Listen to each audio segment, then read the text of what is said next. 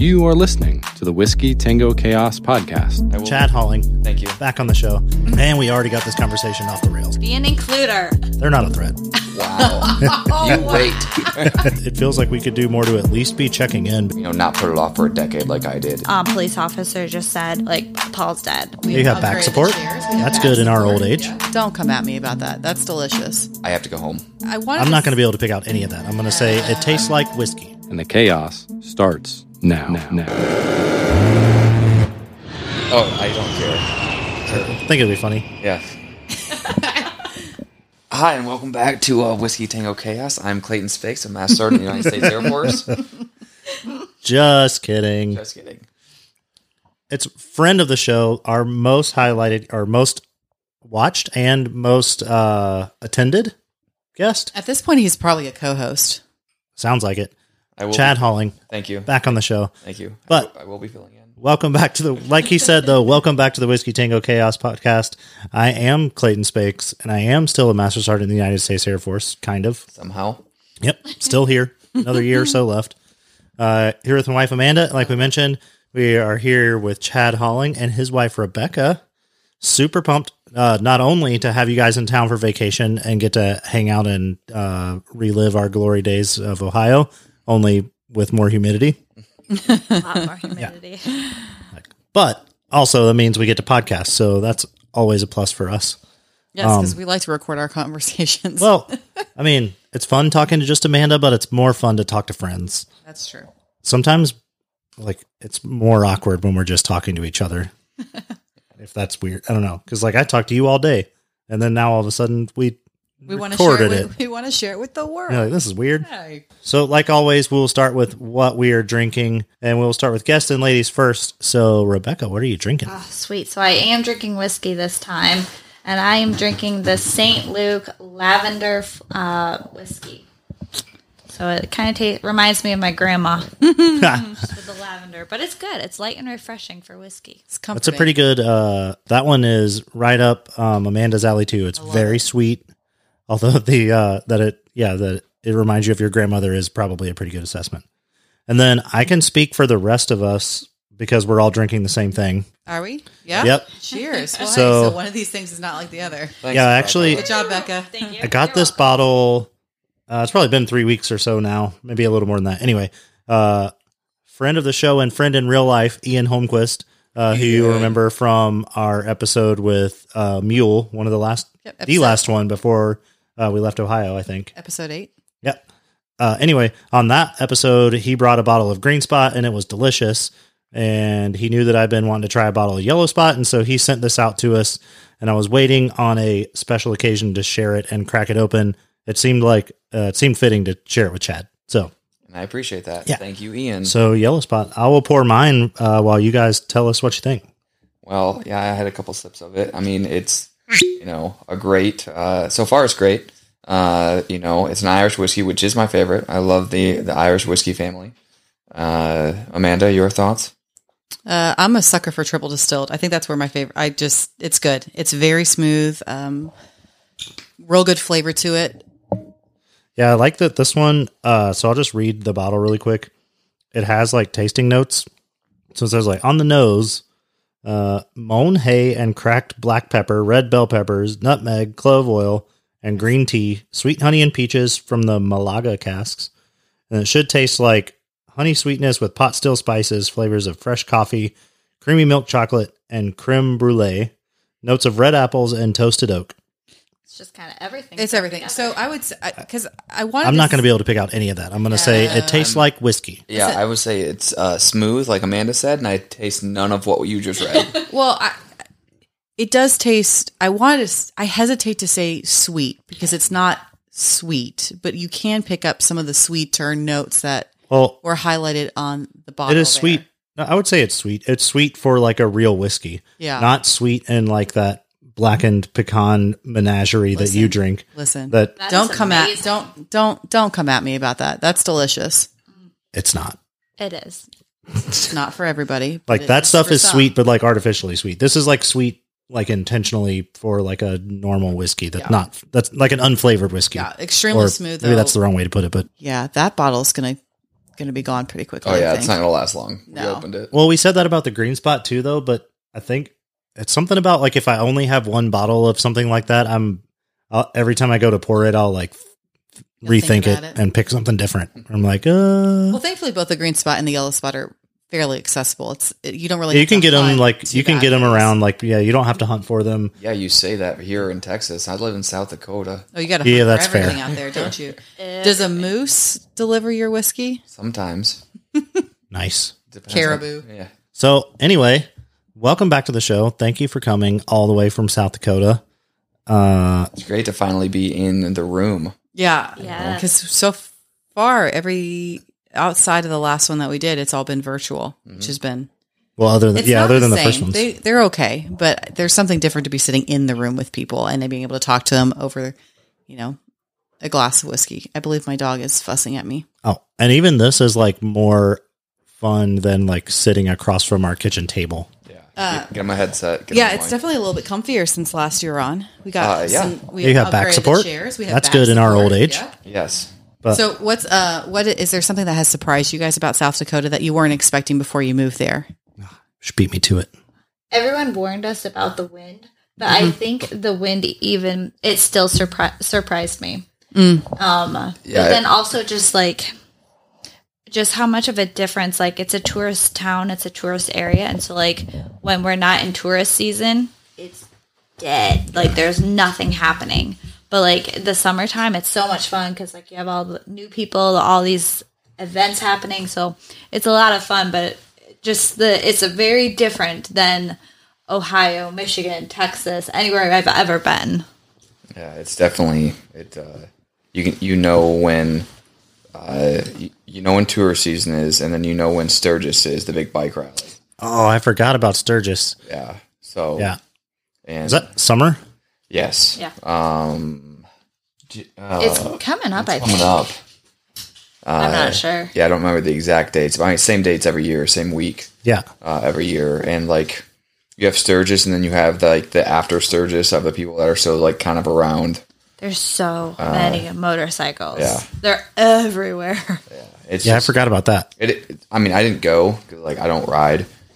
People say, "Oh, you can just go anyway." I'm like, I don't really know what I would get out of it. Besides just tons of people, which I don't really like to be around. It'd probably be pretty fantastic people watching. Oh yeah, for sure. And you get the safety brief on it, like, don't mess with them, they won't mess with you. I'm like, what are they, raccoons? Fantastic. What's your so far your favorite thing from South Dakota and least favorite thing from South Dakota that's not the wind or the snow? Well, is this cheating if I say like my favorite thing is so far like the church we found? Oh, that's not cheating. That's cheating. Yeah. That's something. Yeah, just because like it's one of like our checklists when we PCS. It's like, all right, like what do we want to find first? Yeah, and we literally found one. Like we got there on a Wednesday. That Sunday we found that church and going never strong. Looked back. Yeah, never looked back on it. And then the least favorite, with not being the wind. We don't have anybody that's in the same like part of life we are in. Yeah, around that us. makes it tough. I feel that. So it's like us with little kids, and then everybody that's currently around me is like, either a master or a senior and getting ready to like retire. Yeah, so like older kids if they have kids in the house high still. school, in college, like just completely different phase of life. Yeah, like the only thing we have in common is like we're active duty in the military. Yeah, that's about it. That's about it. Yeah, that's how we like. It's been the same for us here. Like, I think it was. I didn't realize that it was weird or like how fortunate we were. I guess when we were at Right Pat, like pretty much the entirety of our friend group had like we were all roughly the same age and had kids like roughly the same age. I don't know. It was just nice because then you never even had to like think about it when you were planning. Like if you were going somewhere, it was always just assumed that it was like a family friendly thing, and like, that whoever planned it. You forgot something. Like there were 5 other moms who were like, Yeah. "Nope, I got it packed. Don't worry, I got extra." like snacks. Yeah, You're like, I forgot snacks. which is also good for me. Wipes. I'm hungry. Yeah, and you didn't ever have to think about like, oh well, I wonder if they took into account that like my kids are going to need to stay entertained because they probably did. Yeah. Like because they their kids also need to be entertained. Yep. That's been different here. Like, yeah, none of our friends out here have kids. Nope. Really at all. And, well, here lately, like we've made friends with like some people in our neighborhood that have kids that's been like helpful. That's been huge. Especially since we don't have to travel to them. It's like, just push the kids out the front door. Yeah. That's been nice. All right, Becca, what's your favorite and least favorite? All right. So Chad definitely took mine with my favorite part. So choosing something different. I really enjoy the summer and the spring summer weather. It's beautiful. There's no humidity. It can be 90, 95 degrees outside and you're still outside barely breaking a sweat. So it's so nice. And I love being outside. So I really enjoy it. Plus your hair looks good. Yeah. Oh yeah. There's no humidity. There's no humidity. Like, my hair is doing great. But then the wind comes. That's true. And and my least favorite part about living in South Dakota is the lack of resources. Because like we are isolated. We are at the end of the supply chain. And so like there will be like a shortage of something and like you won't find, like I couldn't find contact solution for like 3 weeks. Oh, that's right. I forgot about that. We were going to like store after store, and another time it was distilled water for my CPAP. Wow. And it's just would not have thought about that. Yeah, same. Like her parents brought what, 4 gallons. 4 gallons. Really? Just so I could have it until it got back in stock. And I mean, like and not only like resources with food, but like even like urgent cares, hospitals, like here in where you guys are, like there is an urgent care around every single corner or an ER. Yep. The closest urgent care for us is 20 minutes away, or no, 25 minutes away. The closest ER is 30 minutes away. Oh, wow. And there is no base ER. So like, if you think about that, if someone has a heart attack on base, like you better hope they can make it to the hospital in time. Well, that and the crazy thing is like we just had a medical emergency in my unit. Did you? Yeah, and like chest pains. Wow. Like limbs going numb. Like they're checking every box. Well, you got to get him somewhere. Well, they had to load him up in the base ambulance and then drive him to the main gate and switch ambulances so he could go downtown. How much extra time that probably took? Yes, that's how. Because you're talking with heart attacks. You're talking. I mean, seconds are life and death, right? Yeah. Every second counts. Edwards was like that too, though. The ER was in Lancaster. The closest ER was in Lancaster, and that was about 45 minutes away. So a little less than that to Lancaster, but yeah. What's interesting to hear you guys talk about with that base, and same as I felt about Edwards, is that it's an isolated base. And some of the resources that you would think would be accessible because it's isolated are actually not. So like a hospital, I would have thought that because it's isolated, we're going to check off some of that. Like, let's make sure everyone's medical is good. Yeah. Let's make sure everyone can get access to food. And the fact that those aren't always high in the priority list is like Edwards had a clinic that you could get like the flu shot at. That's about it. Yeah. Everything else was like 30, 45 minutes away. So it's interesting to hear that as well for you guys. Where he's like, you would think those isolated bases would, they had like more apt to have at least, especially with the weather. I'm assuming it's the same as like us. Like Edwards was like you have like your PCM is on base still or can be. Yes. Like so you get like normal medical treatment and like a normal pharmacy, but any sort of like emergency care or specialty care, like see ya. Well, like or we had a mental health and physical therapy. Yeah. It's weird because I've gone like Andrews, right, Pat, they're like, oh, well, if you need something, you go to your PCM first. Yeah. And they're like opposite here at Ellsworth. Like, if you need something, you go to urgent care. And if you need to follow up, you call us. Wow. Well, I mean, there's one pediatrician on base. Yeah. And so they're just like, we don't have the resources. We don't have the time to see all the kids on base who need to be seen. So they're like, go out, go find a different urgent There's 300 care. plus homes on base. And with everything that's coming to with the B-21. Yeah, it's just growing. Crazy. Yeah, Unfortunately, they are building. There are plans to build an urgent care right off base, right outside. That will accept Prime. Because there were times where like I definitely liked just having a clinic on base because it meant that I got to see like real civilian healthcare most of the time if I had any like real issue. Where like Pat, you're at some like medical residents. Medical students like science experiment. Yep. Here is another teaching hospital. It's the same way. Like, you're going to be somebody's experiment. And it's like, some of the times that works out, and some of the times you end up with crooked fingers. So maybe a little too close to home for me. But yeah, it's not bad. All right. Well, the plan for the rest of this episode, now that we've got like all of the catching up out of the way, we'll get a little more serious on you guys. We have talked about this before, like as a family. Yes. Correct. Yes. So, but you guys have experienced a large personal tragedy with the loss of Rebecca's brother almost exactly 10 years ago today. So we thought kind of twofold. It'd be great to have you guys on, one, because you're so open to kind of telling your story and how you guys and your family have turned that into a way to turn that tragedy into a way to help others. I know that even just in interpersonal relationships, right? Like Chad has done that with me. Like when I lost a friend, we wanted to have you guys on and maybe talk a little bit about that and tell your story. And then hopefully we can kind of turn that back into some resources for others and how maybe they can find ways to cope with personal tragedy in their own lives.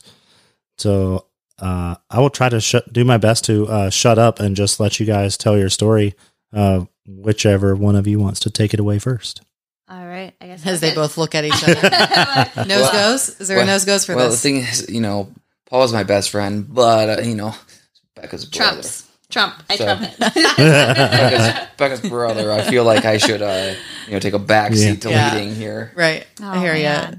Yeah. So, to start at the beginning and not go into too much of the details, there's just a whole lot that happened with it. But Paul was in medical school. He always wanted to be a doctor, was unsure of what kind of doctor, but he was going to the University of Michigan.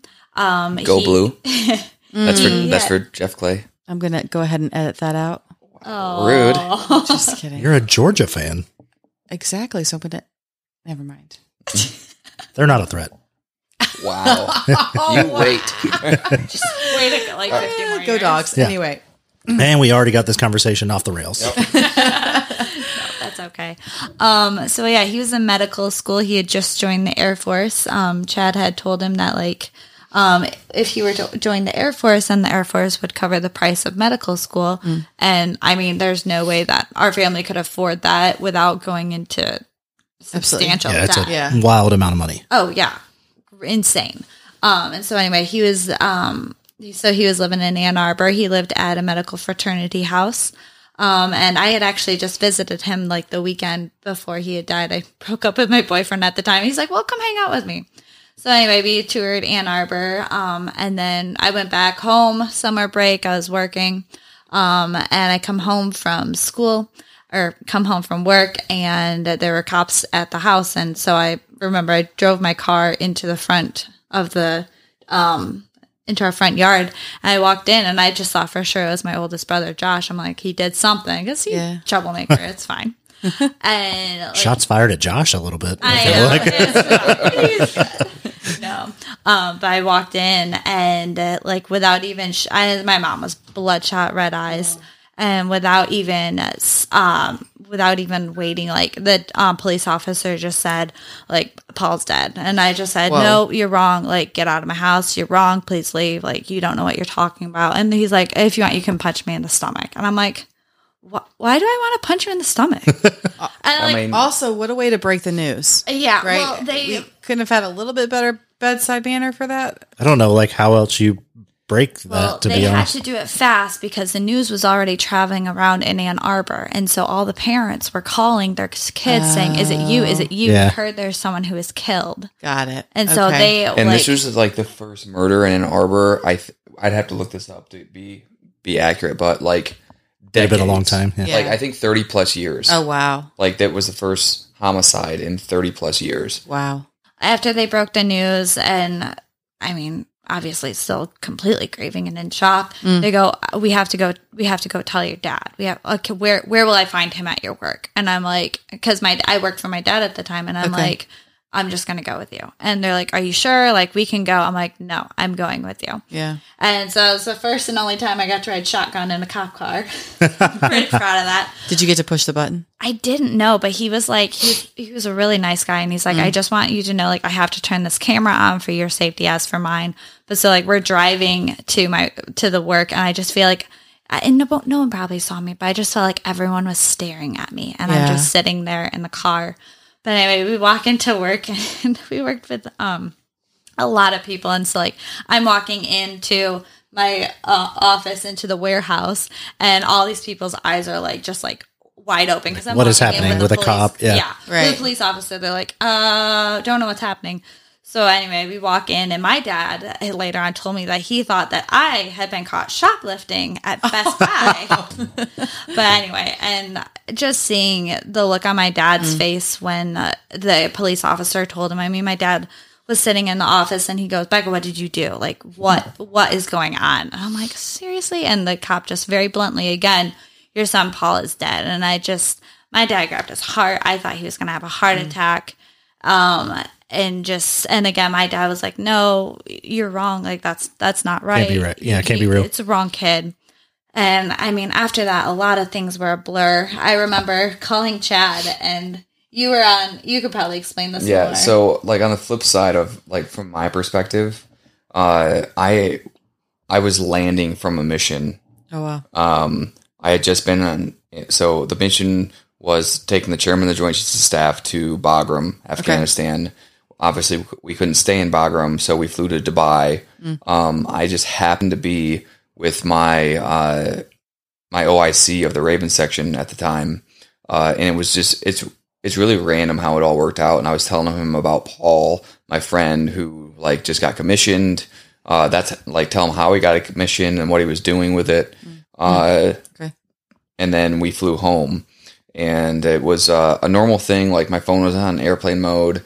And then when I got back, I would take it off airplane mode, and, you know, text messages, notifications, everything start popping up. But then there was a voicemail from Rebecca, and I'm like, well, that's weird. It's weird. like, we were not. Why is my best friend? Yeah, why is my best friend's sister calling me? Why, you say best friend's sister, and I say best friend's little sister. Yeah. I'm like, why? And probably shots fired at Josh. I'm like, something happened with Josh. Poor Josh. Poor Josh. So, like, we landed. We were told, hey, so it's going to be normal protocol, except as soon as your DV party leaves, you need to get back on the plane because POTUS is about to land. So, like, you have to wait until he's done to move on the ramp. So I'm getting all my notifications. I listened to the voicemail. I was very upset, and I had just said, Chad, you have to call me. You have to call me as soon as you can. So I texted her. So naturally, I texted her. That makes sense. Yeah. And I said, hey, got your voicemail. What's going on? And she texted back, you need to call me. I was all the emotions flying through. I was so angry. I was just like, I said, call me. Call me. It's a very simple instruction. Why can you, Chad, wear your listening ears? That's where our kids get it from. Yeah, exactly.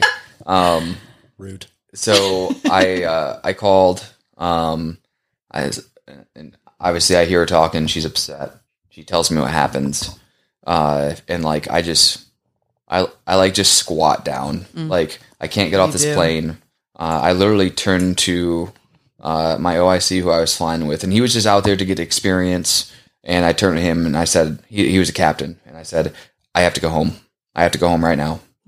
And which we all know in this room is like, well, yeah, for immediate family, you can take emergency leave. Not but for your high school not for your high school best friend. But luckily, he's like, I need you to put in, like, leave in the system, and then we'll take care of everything else. And I think it had to have happened on a Thursday, because I think I flew home Friday. We had everything on a Saturday, I think. I mean, it was so quick. It was such a blur. And I mean, when you are planning a funeral, like, when it's your grandma dying, and it's like you kind of expect it coming. Yeah, so you have some stuff in place. Make the plan. Yeah. Well, this is a 24-year-old young man who had his whole life mapped out for what he wanted to do.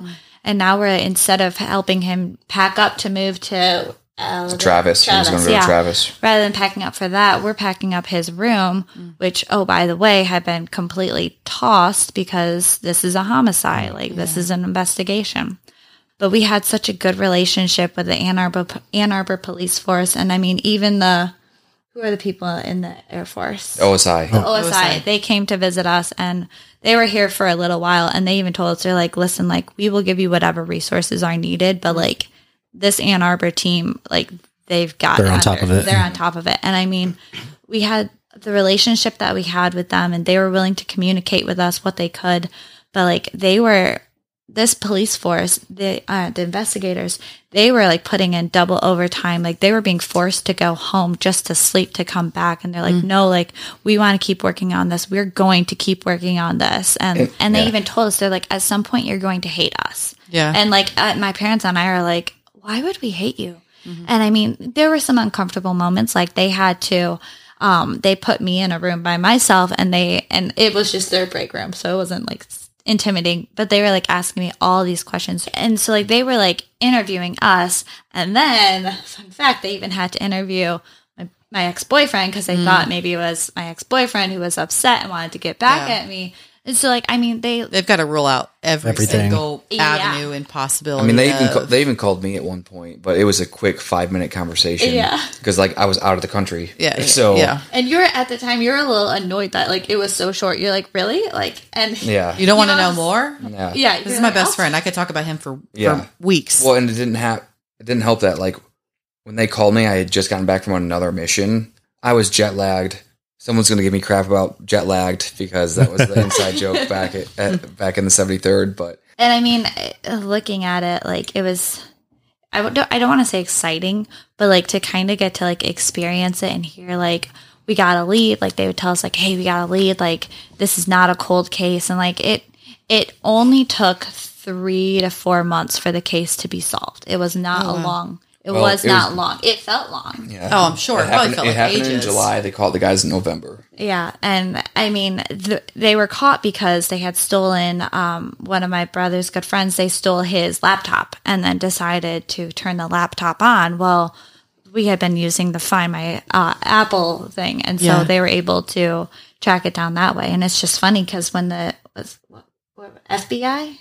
When the people the U.S. Marshals. U.S. Marshals, yes. When the U.S. Marshals went, I mean, they were hiding out in North Carolina? 2 of them were in North Carolina. So hold on. Let's begin. There were 3 individuals. Okay.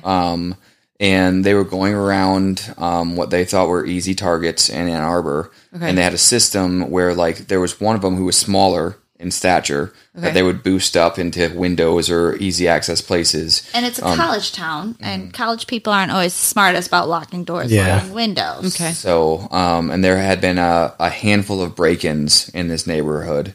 And they had it down to a system where they boosted the small guy in. He would go and scope it out, and then they would come in at like a later time. And Paul's room.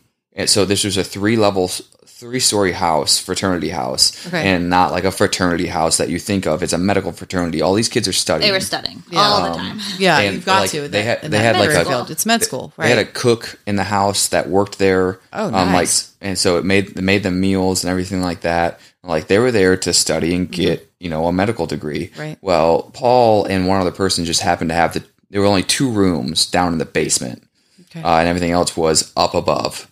And his room was the one that was under the kitchen. Yep. So that's why the 3 guys went in. They scoped it out. They heard people walking around, so they actually left.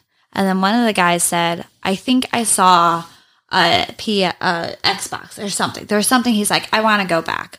So they went back to take the Xbox, but they looked and they saw underneath Paul's door was a rolled up towel.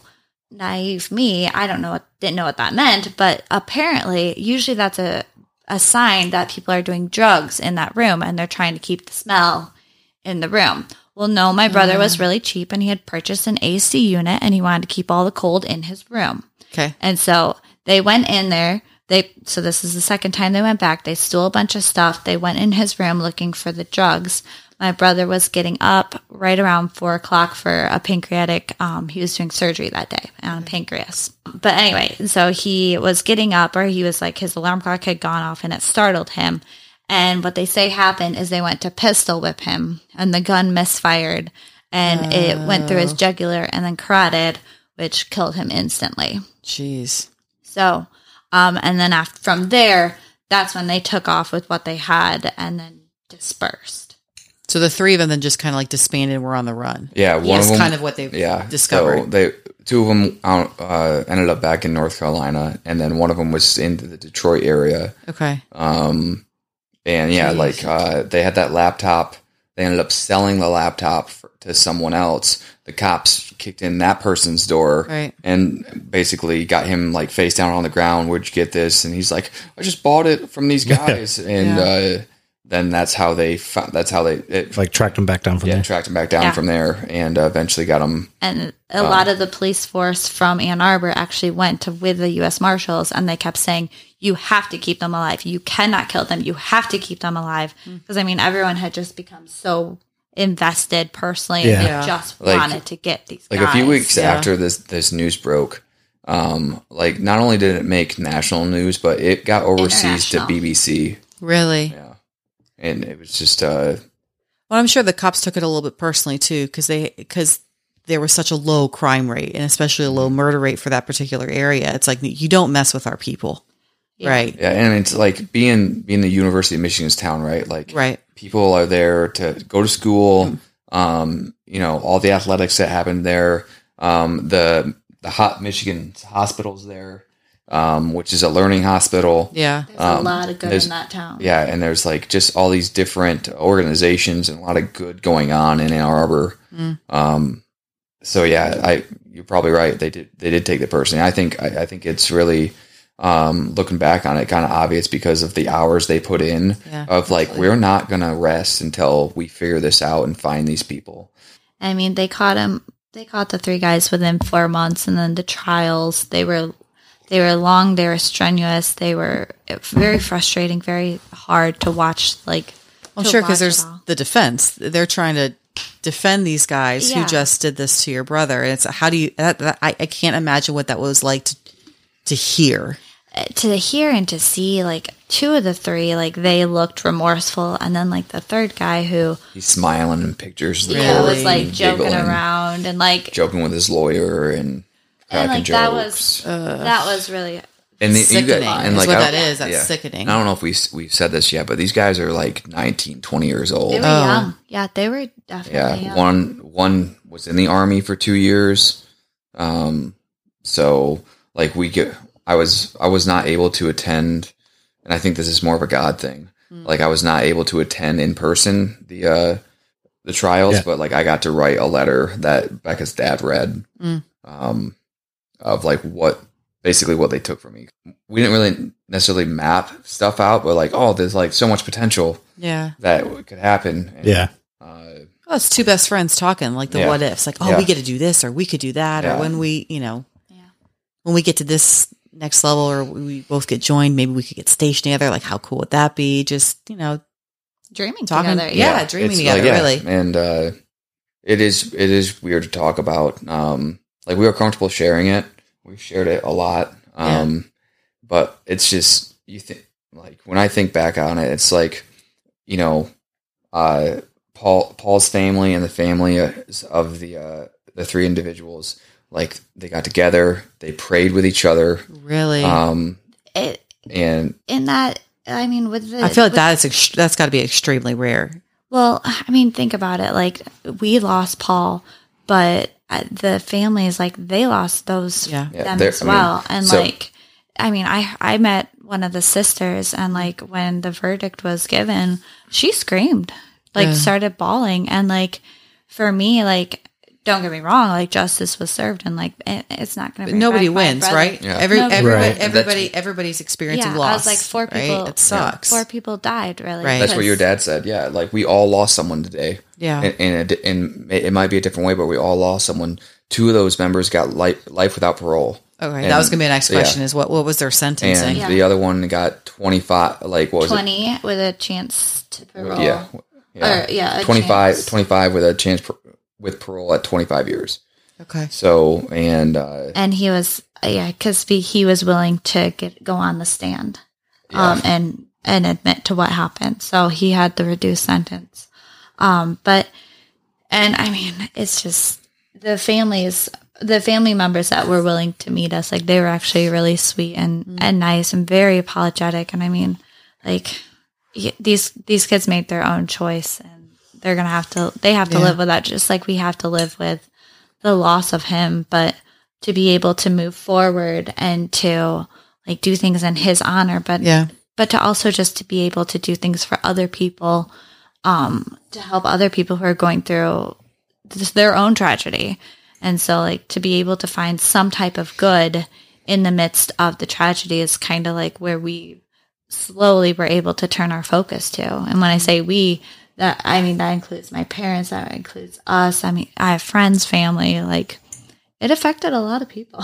Yeah, it's crazy to think about, like you guys, like already kind of like having that like heart of forgiveness like that soon after. Cause I'm assuming like even after they're arrested and the trial is probably like 6 months or so from after it happened. Like I don't know. I don't think I'm that good a Christian yet to be like, to be able to have like, to have my heart be like that open. Yeah. To like want to meet people and be like, hey, we're both experiencing loss. So it's like, I think I would still be steady in like fuck you state of mind. Well, why did you raise this person to be this way? Like, I was. Yeah. So not only was I angry, but I carried it with me basically until Ellsworth for a decade. So I'll get into that. So like I was angry and I went down to a dark place. I don't know. I talked it out through therapy, but it was just like, it was a dark place. And then the weight that I carried with me for, a decade was like, I'm the one that convinced Paul to go to medical school, like join the Air Force to pay for medical school. So it was my fault that he was there, like basically on a free ride, because I'm the one that gave him the information. And sitting through, like my talk therapy with my therapist, he was like, so what percentage do you think that it was your fault that Paul got murdered? And I was sitting there and I'm like, I don't know, 15, 20%. And like, he said, do you think maybe it's the person that pulled the trigger? Maybe that's 100% his fault. And like, it clicked in my head. I had never thought about it that way. Yeah. And I don't know if it was, some psychological thing going on with me that like, I just couldn't get there. Yeah, it's like now it probably seems like an obvious statement, right? Yeah. That it's the person that pulled the trigger. It's 100% their fault, but it's hard to process that when like, I don't know. I feel like for a lot of us, that's like just a natural way to process like grief or tough things is like your first thought is like, what could I have done different to make this situation better or turn out differently? Even if those things were truly like out of your control. Yeah. Cause I played the what if game of, I should have been on leave and visiting them at the time. Like, why wasn't I there? And you can't play those games. Oh, but I did. I know for a decade. It's unfair. It's unfair for you to put that kind of to carry that kind of a burden. So, but it wasn't until I got to South Dakota when, Becca was like, maybe you want to go talk to. I think it's time to talk to someone because not only a lot of people know that know me, like. Not only have I lost 12 people to suicide since I've been, but now, Paul being murdered within all that loss as well. It's just, it carried a lot of weight with me of, I wish I could have done more. But that's, going off your mental health month on Whiskey Tango Chaos. It's like, it's so important if you have these feelings to go, not put it off for a decade like I did and go and talk to someone. Because they can help get like their roadmap it out. Like they can help you reach that aha moment. Yeah, which was exactly what it was. Like after that session, I was like, oh wow. Yeah, it's wild, and it's like what's the words I'm looking for? It's like a bigger like tragedy or like a bigger event than like most of us will ever deal with in our lives, but like at some point we will all deal with grief, right? You're all gonna deal with loss. You will all deal with grief, and being able to go through it realizing those emotions, processing through those emotions is what's going to help you grow and move forward, not move on. I'm not leaving Paul in the past, but I'm moving forward, and I'm using what he taught me, what he was there for. Like, we all thought that Paul was on this earth to be a doctor. Well, now 10 years later, no, that wasn't his purpose on life. His purpose was to include others, help bring other people around him. Because, even in high school, he did that. And to include others, help bring other people up. That was his purpose. He did that for me. He did that for his friends. He did that for our family. And to be able to just be appreciative of that and then move forward and carry that legacy on. Yeah. How long? He was an includer, right, Bex? Yeah. Even though it's not a word. Still don't think that's a word, but whatever. He is an includer. So we talked about you guys meeting with the family. I know that your family has done a bunch since his passing to help reach out and help others in similar circumstances, whether that's through scholarships or through the TAPS program. So if we start to get into that, how long after everything happened and you kind of get whatever closure you can get from the trial, did you see that kind of shift into okay, well, how can we turn this into a positive thing and help others? Or was it a more gradual thing? It was pretty gradual, and I was so busy with graduating, getting out through nursing school, surviving nursing school, and then getting married and starting marriage life. And I was really, I didn't have as much time to grieve. And when I did, it had to be a kind of more condensed in a way. So my grieving process was a little different than my parents. My parents jumped right in with counseling. And for them, counseling, it didn't provide that help that they needed, but they found something through the church. It was called Grief Share, and it's a Christian organization that walks people through their grief, and whether it be just the death of a loved one, suicide, homicide, just walking through that grief. And that was really helpful for them. So then they actually went through the training so that they could lead Grief Share. And so they are still doing that. And they've done it for years now. And just helping walking people through their grief and what healthy steps to take. And then shortly after that, they learned about TAPS, which is tragedy. Oh man. Tragedy Airman Assistance. Nope, I'm butchering it. We just had it. Here's your phone. It's on the picture. Tragedy Assistance. Tragedy Assistance Program for Survivors. Yes. They learned about that and learned about the resources that the military will actually provide for loved ones who have lost a family member, whether it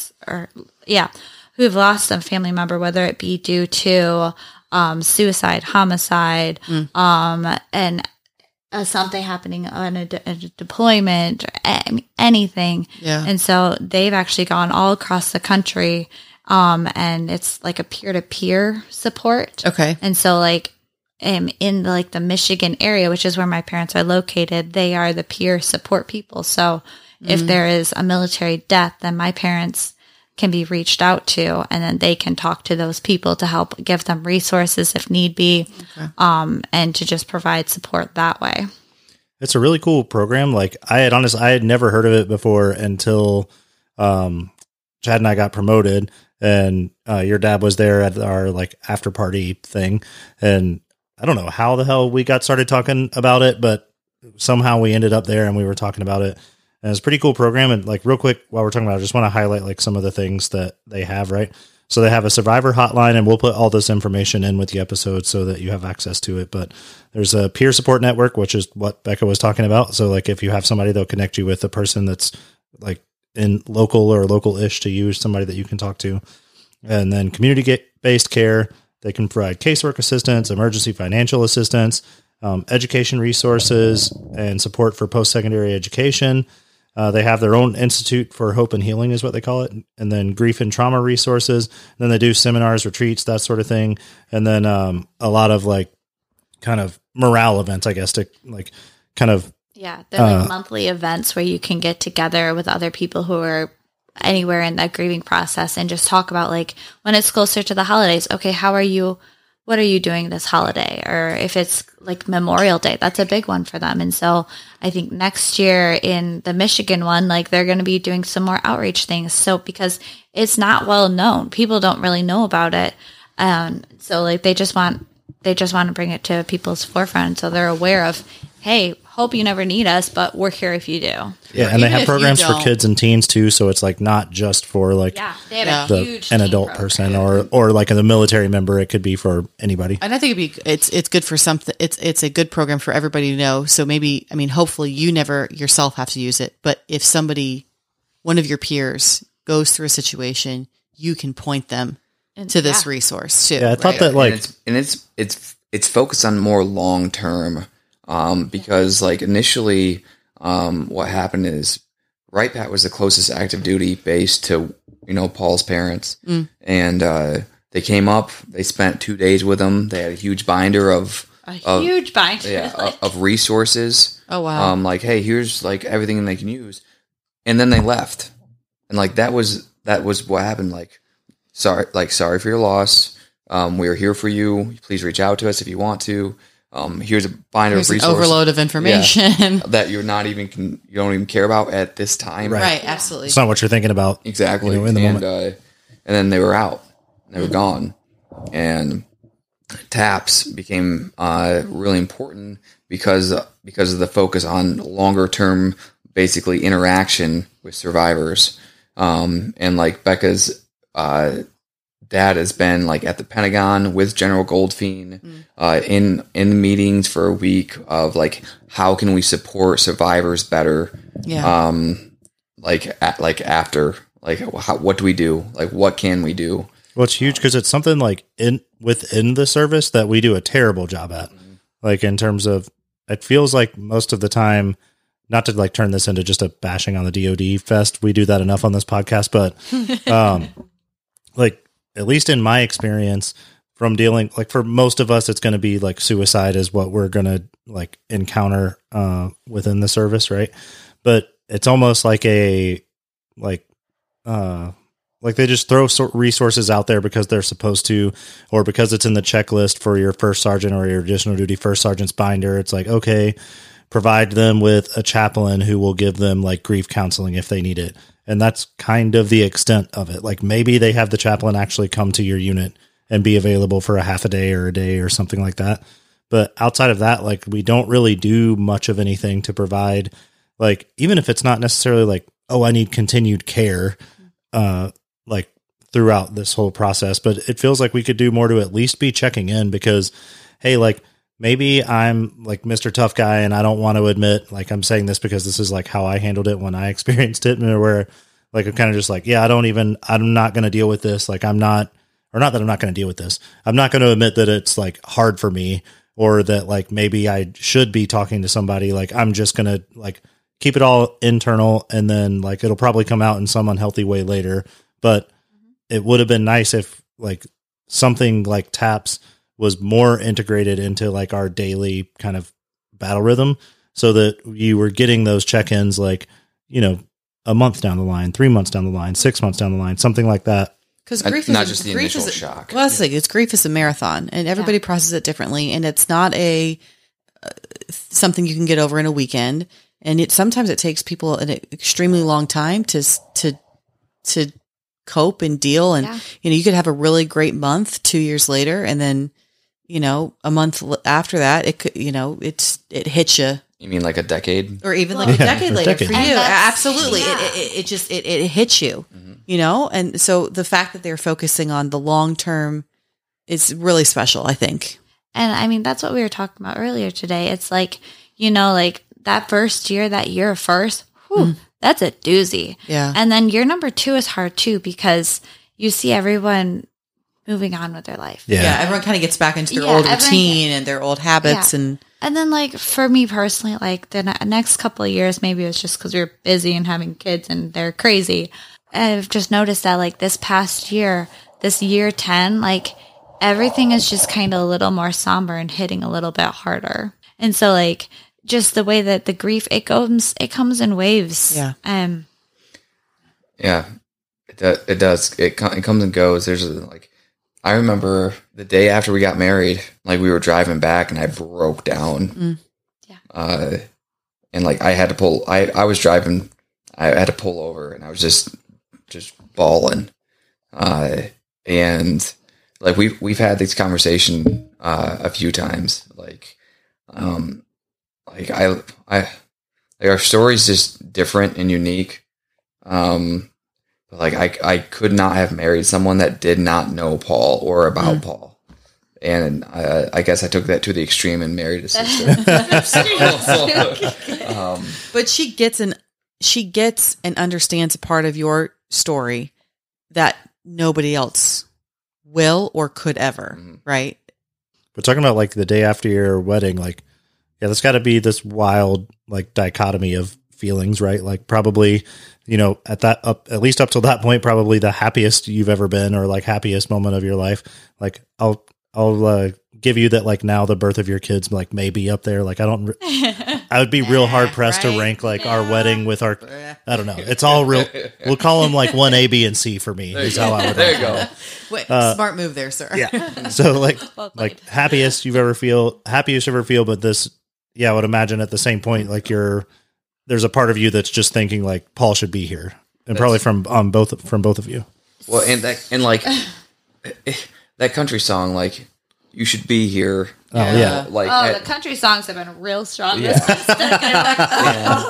It's like that. You listen to the lyrics of that song. I'm like, yes, yeah. Like Paul should have been at my wedding. I feel like he was, and this may be really dark.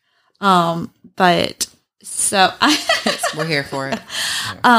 So I didn't want this, and I actually didn't want to get married at my church that I went to growing up, because that is actually where Paul's funeral was at. And so where I was standing is, I mean, apart from the steps, but right where Paul's casket was. Yeah. I don't know if I've ever told you this, but our wedding came and I went and stood where his casket was before I walked down the aisle to start everything, and just kind of take a moment. I took a moment and said, all right, here we go. And started. Strike me with lightning now if you're not okay with this. Like, hey, bro, like, all right. Sorry, good? Sorry, not sorry. Yeah. Sorry, not sorry. Yeah. Like, just let me know. Give me a sign. Yeah. And everything went off without. I mean, it didn't even rain. So yeah, it didn't rain. You did your hair. I did my hair, and it didn't rain that day. Which is a common thing. Anytime Becca does her hair, it rained. It was weird to be in the same church where Paul was a 24-year-old, man that had close to 600 people. Wow. Come to his funeral, and then we got married. That says so much about him. Yeah, and we got so much. And then we got married in that same spot. It was just we didn't have 600 people. We did not have 600 people. Budget friendly. I'm not feeding 600 people. Yeah. Get out of here. Right? But I mean, at the visitation and at his funeral, like it did not look like him. Like they did, really? like so. It never does, though. Never does. It doesn't. Yeah. I mean, I will say, I would like to put this out in the podcast. Oh boy, that Paul was buried in Superman boxers. He was. Was he Nice. really? He was. Chad and I went to Meyer at like 11 o'clock at night the night before because my mom couldn't find boxers, and she's like, he has to have something on.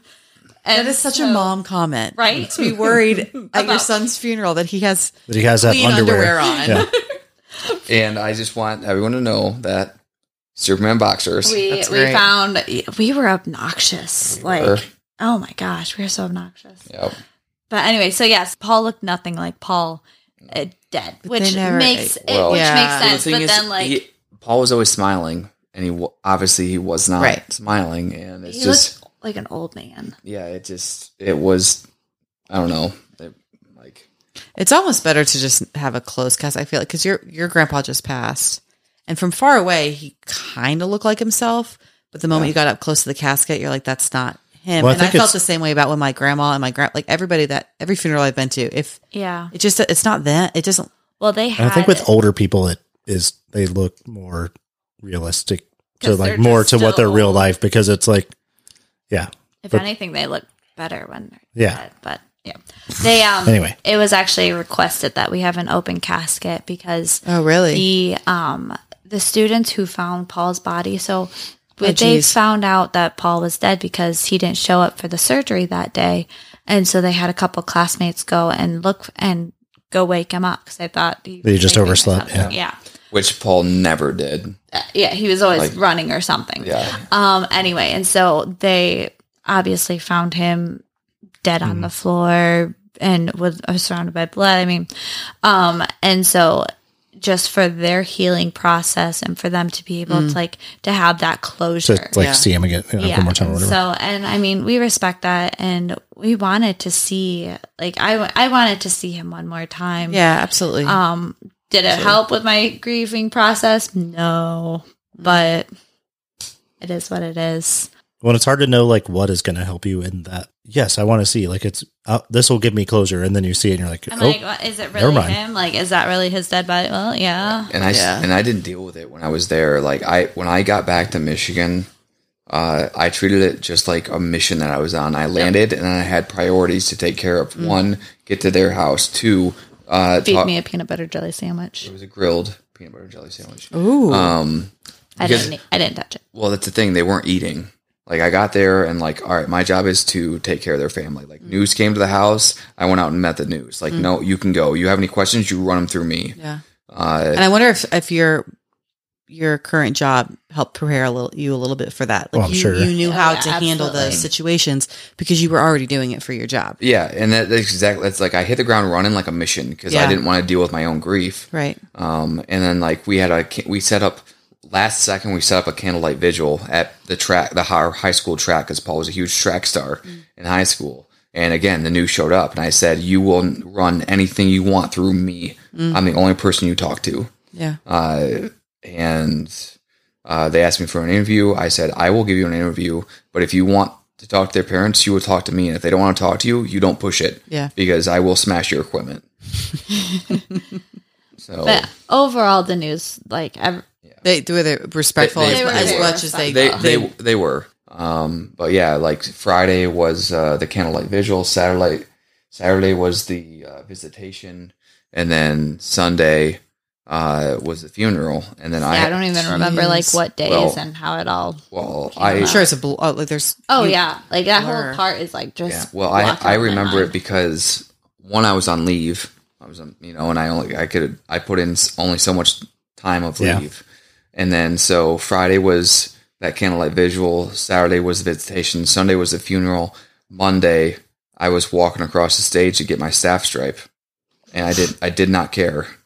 I was super happy to make rank, obviously, but I'm glad you made rank. At the time, I was just this ceremony is the last thing I want to be at right now. Yeah, that's fair in light of everything else. Yeah, because what I missed was basically Paul was being lowered into the ground this same exact time I was walking across stage at Fort Custer Cemetery, where you can walk across the way to the first person I lost to suicide. Really? In the military. Brent. And it's funny because Brent's numbers on his gravesite, if you rearrange them, it's the same gravesite number as Paul's. It's just a different. Just in a different, same numbers, different order. Yeah. Yeah. So Brent House is the first person I lost to suicide, and they're buried. That is wild. They're just buried right across the way from each other. Wow. So we talked about. Sorry, kind of changing gears a little bit. So we talked about the TAPS program a little bit, but I know one of the other ways that y'all are kind of giving back, or that you can give back through this tragedy, is what's the name of the program that they do through the Giving Day or whatever it's called? Yes. Giving Blue Day. Yeah. So we started a scholarship in honor of Paul. The goal of it is to be able to help kids be able to go to medical school who otherwise, they're great kids. They have the same personality as Paul. They want to do good in the world, but they just can't afford it. I mean, again, we were not rich. Medical school, no one in my family has gone to medical school. Yeah. So, we just want to be able to help other kids who may not have had that opportunity to have that one. So we started a scholarship in honor of Paul. It's the Paul D. DeWolf Memorial Scholarship with U of M. And it's almost... What are we at? At 75%? Yeah, 75%. 80%. I mean, we're getting close. It's a high number that we have to get to, but the goal is to have a full ride scholarship for students for all 4 years. or for all the years of medical school. And we've been able to do partial scholarships for quite a few people now. Yeah. And I mean, just to be able to meet these kids and like what they want to do, and like what's their interests, and it's really cool. And like you can see like a little bit of Paul shining in each of them. That's cool. And my parents always go to him too, and they just are always so excited to be like, oh, I met this person today, and they're doing this, and this. We always get the full story on who. Yes, Yeah. on who gets. That's I feel like cool I know though, because that. then you get to Yeah, it's still, pass on his legacy individually to people. Yeah, and I got to speak to Paul's class. There was a celebration of life at University of Michigan for Paul, and I got to go there and just say, like, listen, like, yes, Paul is gone, but if whatever you learned from him, whatever conversation you had with him, whatever you got to take from him, if you keep carrying that on with your medical, careers, like, he's not truly gone. Yeah. Like, we're all carrying a part of him with us. And I think about that often when I try to, live life, and like, all right, well, like, what would Paul do? In these situations? And, he was a jokester. He was a great runner. There's just so much that we can share about him. Like there would be not enough time for your podcast. How many episodes do you want us to do right now? Yeah, it's so hard to like condense Paul's whole story and like what like through his death, what has been done, and like how so much good has come from his death. Now, would I rather if Paul had stayed alive? Absolutely. Yeah. But the good that has come and how people have changed and have moved forward with their life through his death is just amazing. And it's so cool to be part of. And I mean, everyone's tragedy and loss is different. But just, I guess that's like my goal for people is that like, take that loss, but like make something good come from it. God's got a plan and you just got to trust him. I know that's hard, but you just have to trust him that good things can come from it and start making that happen. Don't just sit and wait, but move forward, make things happen. That's a good message. And you'll have one more thing that y'all do that I wanted to touch on. You've kind of already mentioned it, but something that y'all do every year. Can you tell us what you guys do? You'll usually post it on social media too. Every time I see it, I don't know what it is. Coincidentally, it's like really dusty wherever I'm at. But it's especially like for me, like seeing you guys with kids, like carrying on this tradition, like with like kind of, I don't know, like that this is their uncle, that like having this moment that you're sharing with them as they get older too. Yeah. So both Maddie and Mason, they know that on Uncle Paul's birthday and on Uncle Paul's heaven birthday, we go to McDonald's and we get an Oreo McFlurry with extra Oreos because somehow Paul could have a 6-pack and eat. I mean, he would have like 4 Oreos and shove them, dip them in milk somehow, not sure how, and then dip them in milk and then just shove all 4 in his mouth at the same time. At the same time. I've seen this. I've witnessed it. Yeah, like what? Just devour these Oreos. Oreos, yeah, just crushing them. I mean, and then he would like go and grab all the carrots too. Like it was, he is a freak of nature, but was not happy. Yes, he was ripped from the day I met him. Wow.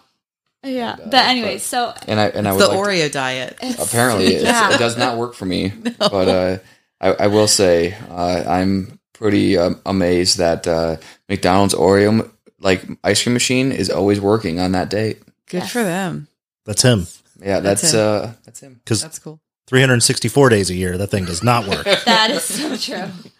That like tradition is really cool. Like, I think it's really cool. And I know it's something that y'all do like just for your family, but I know outsider's perspective, it's something like every time that I see it like come across like my timeline or you guys talk to us about it when we were there local, like, oh, like, maybe we couldn't meet up at a certain time or you were leaving to go get or to go do it at lunch or something like that. Which like, I never left for lunch. Yeah. But that day I did. Yeah. But it's something that like to go get a McFlurry out of all things. Which also sounds weird for what? Chad. Yeah. Like leaving at lunch and going to get sweets. Like not things that are normal. Nope.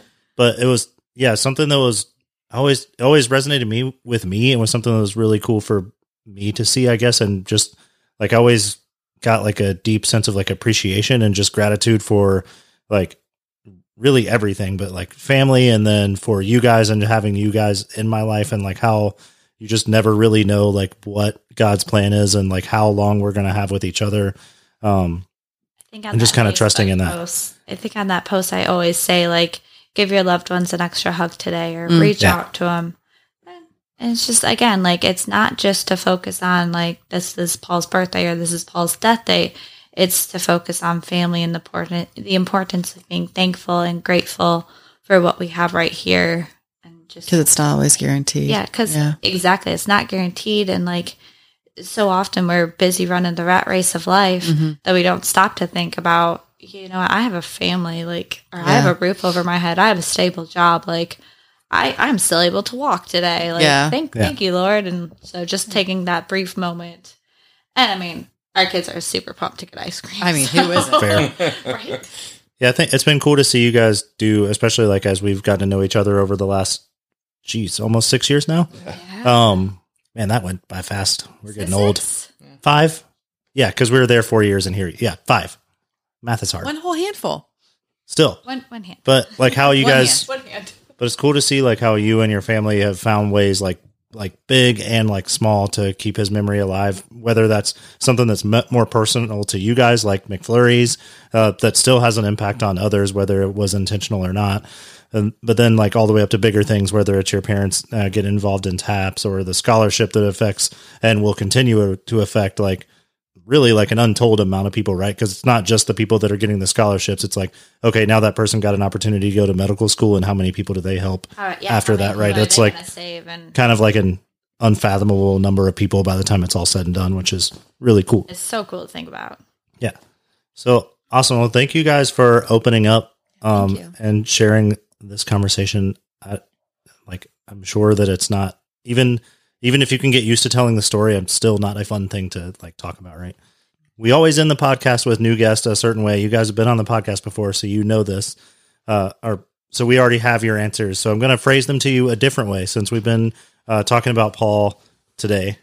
So I'll give you guys the first one. Same question. If Paul was a character in a movie or a TV show, what character would he be and why? Clark Kent. That's cheating. Fair. I walked right into that. You did. Oh, But I will say he did have an obsession with The Office as well. So who would he be on The Office? Speaking Amanda's language. Yes. Oh, who would he be on The Office? Is he Jim? I feel like he would be a Jim. It would be Jim. From the stories that y'all have told me about him, I could see him as a Jim. He would be a Jim, I think. Yeah. I like it. So, yeah. Do you concur, Becca? I do concur. I mean, you were the blood relative. I was just his best friend. Just his best friend, yeah. No, I concur. Yeah. All right. And that leads to the second question. What would Paul's bluff be? What was his bottom line up front? If he had one big takeaway that you think he would want to pass on to everybody around him, what would it be? A big question. I know. Sorry. That's a big question. I probably should have prepped you that I was going to ask this before we came. Oh, he's going to strike us down if we get this wrong. You're in trouble now. If he didn't get you in the church, you got free reign now. Oh, that's true. Are you sure? I mean, listen, that McFlurry machine may be broken this year. And that's why I'll leave this question up to his sister. Smart man. Move. You two must be married. Oh, man. If he had... Yeah, I want to say just include Be an people. includer. Be an includer. Oh. No, be an includer. It doesn't matter what walk of life you come from. Like, everyone is walking a path. Yeah. And if the more people you can get on your path, like, the better. It doesn't matter their background. Doesn't matter what they're doing. As long as you're including them and trying to do good in the world. And just do the dang thing. Yep, just do the dang thing. Like, I feel like he just did so much in Ann Arbor and the time he was there, and just throughout his whole life, he just did so much. He wasn't afraid of not being the best or people thinking he was weird. Like, he would join in, and then he would make everybody else join in too. And like all of those. You ever seen that movie Yes Man? Yeah. Where he just said yes to everything. And I'm not saying necessarily Paul said yes to everything, but like the things he did do, he wanted to do with other people, not by himself. Yeah, so like not necessarily that he said yes to everything, but he wasn't afraid to say yes to things that were different or scary or and then bring whatever. people along with him. And then bring people along with him. Yeah. So. Nice. Do the dang thing. Bring other people along. I like love it. Well, thank you guys again for coming on and telling your story. We will make sure we'll include links to TAP. So if you want to hear any more about it, I would encourage like any of our military listeners that are listening to this, please at least look into it. It's just another resource to have in your toolkit. That's like very, very useful. Hopefully you never have to use it, but like we talked about before, inevitably we're all going to have to deal with grief or a loss at some point, right? So good to have more toolkits, more tools in your toolkit. And then we'll also include a link to the scholarship fund too. So if you are willing or able to donate to that, we would certainly appreciate it. And you can help make a difference in someone else's life and honor Paul's memory as well. As always, you can find us at Whiskey Tango Chaos on any social media or at whiskeytangochaos.com where you can find links to all of our episodes or our store. We don't have anything special going on right now, but check it out anyway. Because you want to. Treat yourself. Treat yourself. And swag. I'm sure this is not the last time that we'll talk to you guys. I'm sure we'll hear you on another podcast here. But thanks for coming all the way down to Texas. We appreciate it. This is like truly amongst the group of people that like kind of the joke is always like, yeah, the Air Force like gives you friends that turn into family and then they like rip them away from you like it's nothing. Like these Chad and Rebecca are truly family to us, and it means a lot that you guys are willing to come down here and to join in our shenanigans that get put on the internet. So yes, isn't that great? Yeah, appreciate it. We'll talk to you guys next time. Cheers. Cheers. Bye.